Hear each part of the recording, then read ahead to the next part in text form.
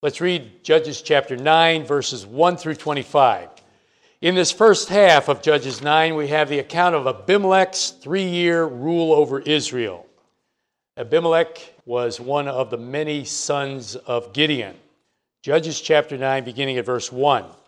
Then Abimelech, the son of Jerubbaal, that is Gideon, went to Shechem, to his mother's brothers, and spoke with them and with all the family of the house of his mother's father, saying, Please speak in the hearing of all the men of Shechem. Which is better for you, that all 70 of the sons of Jerubbaal reign over you, or that one reign over you? Remember that I am your own flesh and bone. And his mother's brothers spoke all these words concerning him in the hearing of all the men of Shechem. And their heart was inclined to follow Abimelech, for they said, He is our brother. So they gave him 70 shekels of silver from the temple of Beer-berith, with which Abimelech hired worthless and reckless men, and they followed him. Then he went to his father's house at Ophrah and killed his brothers, the 70 sons of Jerubbaal, on one stone. But Jotham, the youngest son of Jerubbaal, was left, because he hid himself. And all the men of Shechem gathered together, all of Beth Millo, and they went and made Abimelech king beside the terebinth tree at the pillar that was in Shechem. Now when they told Jotham, he went and stood on the top of Mount Gerizim and lifted his voice and cried out. And he said to them, Listen to me, you men of Shechem, that God may listen to you. The trees once went forth to anoint a king over them. And they said to the olive tree, Reign over us. But the olive tree said to them, Should I cease giving my oil, with which they honor God and men, and go to sway over trees? Then the tree said to the fig tree, You come and reign over us. But the fig tree said to them, Should I cease my sweetness and my good fruit, and go to sway over trees? Then the tree said to the vine, You come and reign over us. But the vine said to them, Should I cease my new wine, which cheers both God and men, and go to sway over trees? Then all the trees said to the bramble, You come and reign over us. And the bramble said to the trees, If in truth you anoint me as king over you, then come and take shelter in my shade. But if not, let fire come out of the bramble and devour the cedars of Lebanon. Now therefore, if you have acted in truth and sincerity in making Abimelech king, and if you have dealt well with Jerubbaal and his house, and have done to him as he deserves, for my father fought for you, risked his life, and delivered you out of the hand of Midian, but you have risen up against my father's house this day, and killed his 70 sons on one stone, and made Abimelech, the son of his female servant, king over the men of Shechem, because he is your brother. If then you have acted in truth and sincerity with Jerubbaal and with his house this day, then rejoice in Abimelech, and let him also rejoice in you. But if not, let fire come from Abimelech and devour the men of Shechem and Beth Millo. And let fire come from the men of Shechem and from Beth Millo and devour Abimelech. And Jotham ran away and fled, and he went to Beer and dwelt there, for fear of Abimelech his brother. After Abimelech had reigned over Israel 3 years, God sent a spirit of ill will between Abimelech and the men of Shechem. And the men of Shechem dealt treacherously with Abimelech, that the crime done to the 70 sons of Jerubbaal might be settled, and their blood be laid on Abimelech their brother who killed them, and on the men of Shechem who aided him in the killing of his brothers. And the men of Shechem set men in ambush against him on the tops of the mountains, and they robbed all who passed by them along that way. And it was told Abimelech. All right, let's begin this first half of Judges chapter 9 with some background notes. The last days of Gideon were not his best days as a judge in Israel. That's an understatement for sure. Gideon wrongly set up a golden ephod in his hometown, and it became an idol and a snare for all of Israel, including his own household. And that household would have included Abimelech, the son of Gideon's concubine in Shechem. Gideon had departed from God's standards for marriage and taken many wives and concubines. Look back at chapter 8, verses 30 and 31. Gideon had 70 sons who were his own offspring, for he had many wives, and his concubine who was in Shechem also bore him a son whose name he called Abimelech. The name Abimelech means, my father is king. Gideon had said back in chapter 8 that he would not rule as king in Israel because God was to rule as king. But we see that Gideon fell from that noble way of thinking. He even named his son Abimelech, "My father is king." No wonder we have the sad results here in chapter 9. Abimelech was such an evil ruler that many do not even consider him as one of the judges in Israel, even though he did rule over Israel for 3 years. Abimelech went to his relatives in Shechem, the hometown of his mother, and sweet-talked them into campaigning for him. As a result, Abimelech was made king at Shechem. Does that ring a bell? Shechem?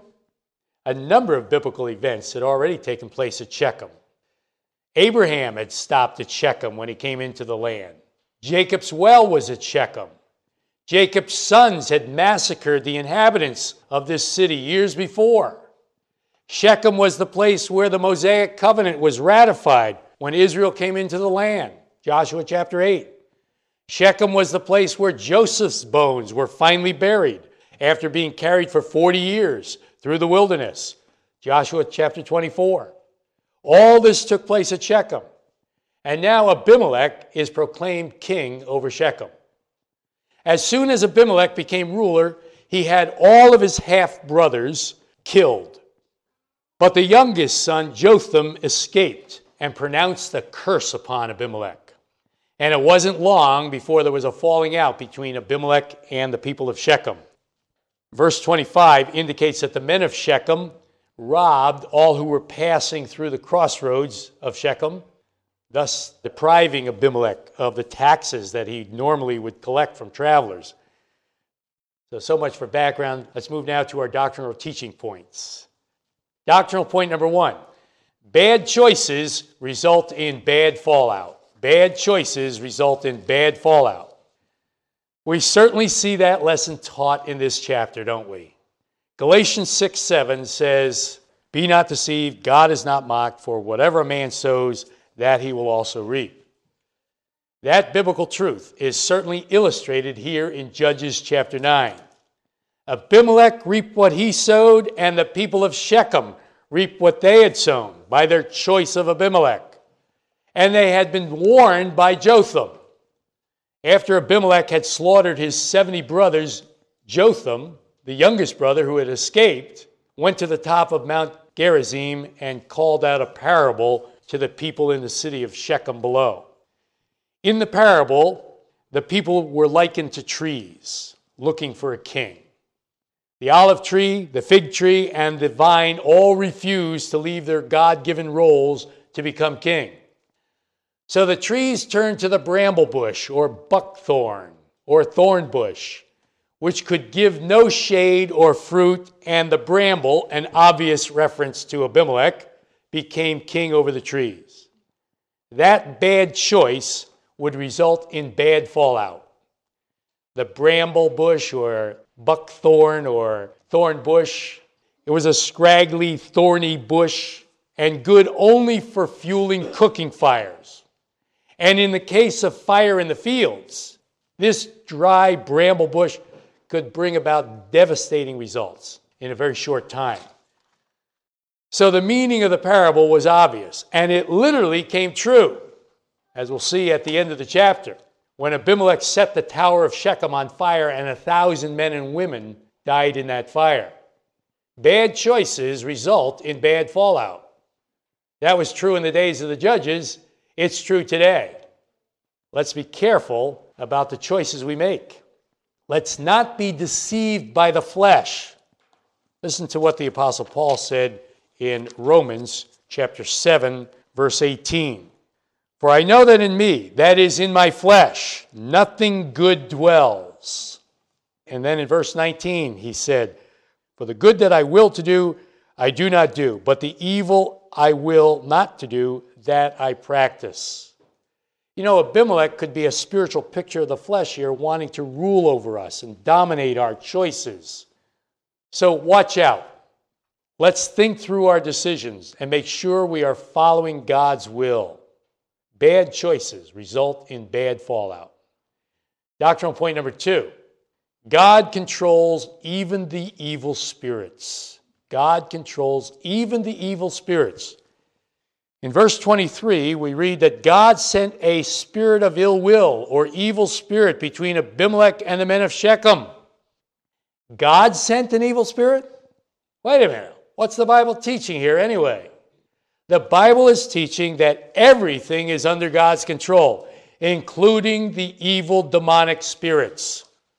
In 1 Samuel chapter 16 and verse 14, we read, "But the Spirit of the Lord departed from Saul, and a distressing or evil spirit from the Lord troubled him."